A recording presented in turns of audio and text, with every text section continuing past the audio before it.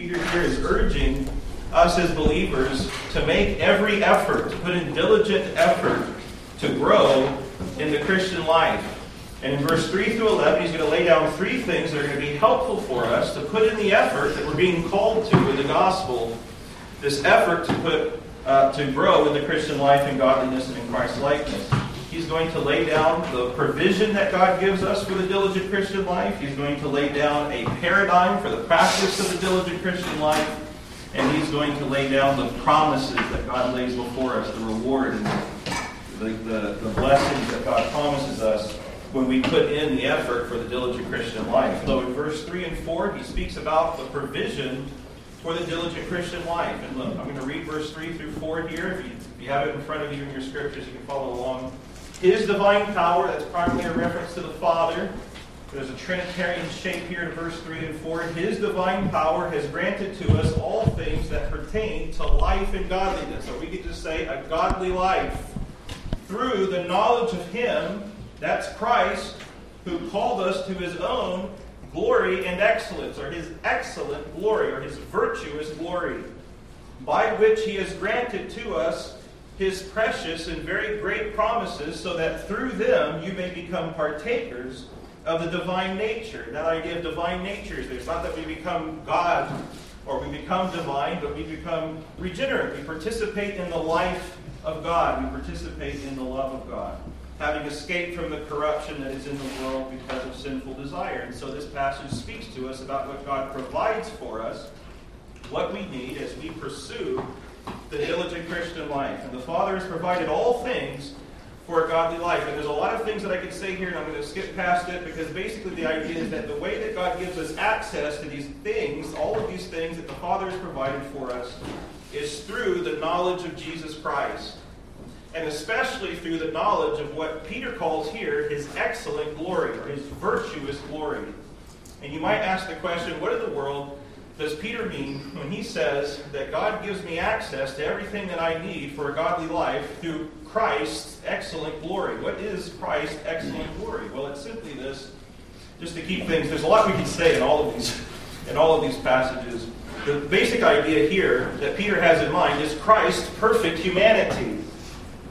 All that God has provided for us comes to us through the knowledge of Christ's perfect and perfected humanity, His excellent glory. And you say, well, what's Christ's perfect humanity? Well, first of all, we have to keep in mind that Jesus Christ is fully God and fully man. And we have to understand that both of those are important and key and essential to the Christian life. Jesus is no mere man. He's God in the flesh, but He is true man and He is fully man. And when we think of Christ's excellent glory, when we think of His perfect and perfected humanity, we think of His death and His resurrection. But the way that we might want to put this, to help us follow along with what Peter is saying in this particular section of Scripture, is we're thinking about this idea, this tension, this contrast in Christ's life that is exhibited to us in His death and resurrection. We might put it in these terms: the triumph or the victory of a life poured out, or the triumph or the victory of Christ's self-sacrificing love, His perfect and perfected humanity. It's through the knowledge of Christ's perfect humanity. It's through the knowledge of the victory of His life poured out, of the triumph of His self-sacrificing love, that we find what we need to live a godly life. And this is what Peter has in mind here when he speaks about excellent glory. He's thinking about Christ's perfect and perfected humanity. He's thinking about this idea that we call Christian love. This blessing of self-sacrificial love. This glorious pouring out. And so this is why he moves on in verse 4 to begin to speak of the great and precious promises that have been granted to us through this perfect sacrifice of Christ. So he has in mind here Christ's perfect sacrifice. He has in mind the atonement that Christ wins for us in His death and His resurrection. And he has in mind the example that Christ's atonement becomes for us in His death and in His resurrection. So we have this glorious Trinitarian statement here of how God has provided what we need, all that we need for a godly life in the death and resurrection of Jesus Christ. And the life of Christ poured out for us in all of its beauty in all of its glory and all that it has accomplished for us. So Christ, through his self-sacrificing life, his self-sacrificing love, has purchased for us all these great and precious promises. And that's primarily a reference to the greatest and most precious promise in the New Covenant, which is the Holy Spirit. So that through these promises, that's especially through the Holy Spirit, we might become partakers of the divine nature. We can come to share in Christ's perfect and perfected humanity, so that we come and share in, by experience and by practice, a life poured out. The triumph and the victory and the blessing of a life characterized by self-sacrificing love. All right, so I just covered a whole lot of material there very, very quickly, but this is what God provides for us. He provides us the humanity of Jesus Christ and all that he accomplishes in his work, his death, and in his resurrection. Now this humbles us because you'll notice there very carefully at the end of verse 3 that Jesus Christ calls us to this perfect humanity. He calls us into a life that is like his, a Christ-like life, a life poured out, a life of love, a life of self-sacrificing love, with the hope and the promise of the triumph and the glory and the blessing that is in it and that follows it. And so we come to this passage and we're humbled because it's a very tall order that Christ has placed upon us, isn't it? I mean, it's wonderful on one hand. We're so thankful for all that Christ has done for us and all that the Father has done for us and all that the Spirit is for us. And yet we're humbled because we realize that we have before us now an obligation to follow Christ and to become like him. And for ourselves to become living sacrifices in response to him. So this is what God has provided for us. So then in verse 5 through 7, Peter's going to move on to speak then about the practice of this diligent Christian life. How do we live Christ-likeness? How do we think about this? In fact, he's going to give us a paradigm for practice. And he helps us with this. And the concept that he's going to push here in verse 5 through 7 is, and I should say verse 5 through 8, is this idea of virtue, which David is going to be preaching on this morning. And I hope that I don't step on his toes. I can't promise that I won't, brother. So. But here, verse 5 through 7, we're going to move through this very quickly. I do want to highlight just a couple of things here. But look what he says here in verse 5. It is verse 5 through 7. He says, "For this very reason, because Christ has called you to his own humanity, to follow him, to follow his example. For this very reason, make every effort to supplement your faith with virtue, with excellence, with this humanity of Jesus Christ." This idea of virtue, you'll probably hear it preached to you this morning, is this Greek concept of the perfect man, the paragon human, the idealized humanity. And here Peter is saying there is an idealized man, there is a perfect man. His name is Jesus Christ. So as you practice your faith, practice Christ. And he puts it in terms of these virtues: knowledge, self-control, steadfastness, godliness, brotherly affection, and love. These are the virtues of Jesus Christ. These are 6 ways of thinking about Christ's perfection, of Christ's likeness. The goal of the Christian life is to become like Christ. Romans chapter 8, verse 28 through 29. And we know that for those who love God, all things work together for good, for those who are called according to his purpose. For those whom he foreknew, he also predestined to be conformed to the image of his Son, in order that he might be the firstborn among many brothers. Your destiny, brothers, your calling in Christ is to participate in his Christ-likeness, in his perfect and perfected humanity, into the triumph of a life poured out. And the way that we see this worked out then is through these virtues that are listed here. Christ had knowledge. He knew the will of God. He knew the Word of God. We see this worked out in self-control. We see this in Jesus Christ, who teaches us as his disciples to deny ourselves as he denied himself and took up his cross for us, self-control. Christ had steadfastness. That word steadfastness is rooted in the idea of courage. The idea of courage is rooted in the idea of a willingness to face obstacles and opposition and pain and hardship and suffering for the object that is greater. Now, in the Christian life, what is that greater object that Christ suffered for? He was willing to come and die. For who? For the church. For who? For you. He's steadfast. He set his face like a flint to go to Jerusalem to die for you.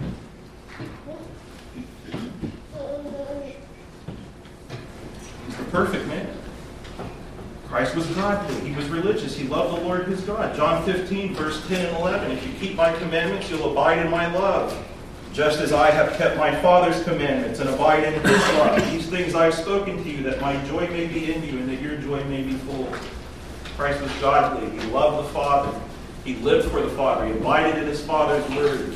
It was his life and it was his joy. This is what it means to be Christ-like. We're called to the same thing. Christ had brotherly affection. Just look at his earthly ministry. So often he was there healing and ministering to the crowds, even people who he knew would reject him, who he did not commit himself to, yet he taught them and he healed them. He cast out their demons. And he spent all night in prayer for them. And when they came and they followed him, when he needed a break and he was going up on the mountain, and the disciples said, should we turn them all away because we know that you need a break? And he looked at them and he said to himself, I can't just simply turn them away. He had compassion on them. He saw them as sheep without a shepherd. And he poured himself out for them. Brotherly affection. We see Christ's brotherly affection in his opposition to the Pharisees. His willingness to confront them. His willingness to rebuke them. His willingness over and over and over again to try to get into their head what their sins were. So call them to repentance. His love for his countrymen. His love for his leaders. His brotherly affection. A life poured out. The glory of it. The virtue of it. The excellence of it. And of course Christ had love. And he exemplifies to us love. And what Peter has in mind here when he speaks of love is very much like that love that Jesus speaks about in John 15, 12 through 14. When he speaks about true friendship, living your life for the sake of another, and that one that you live for, reciprocating. That's the idea of friendship. It's not simply Christ's life poured out for us. It's the return of the life that we live poured out for him and for one another. This is how Jesus puts it. In fact, if you have your Bibles, turn with me there. I want you to see it. It's such a great passage. John 15, 12 through 14. This is really what Peter means when he says love here at the end of that list.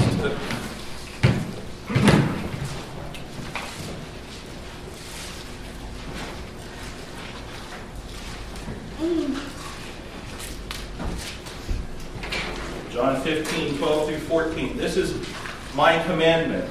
This is Jesus speaking to his disciples. He's saying, this is my commandment to you. This is what I want you to know. This is what I want you to go do. That you love one another as I have loved you. That you love like I love.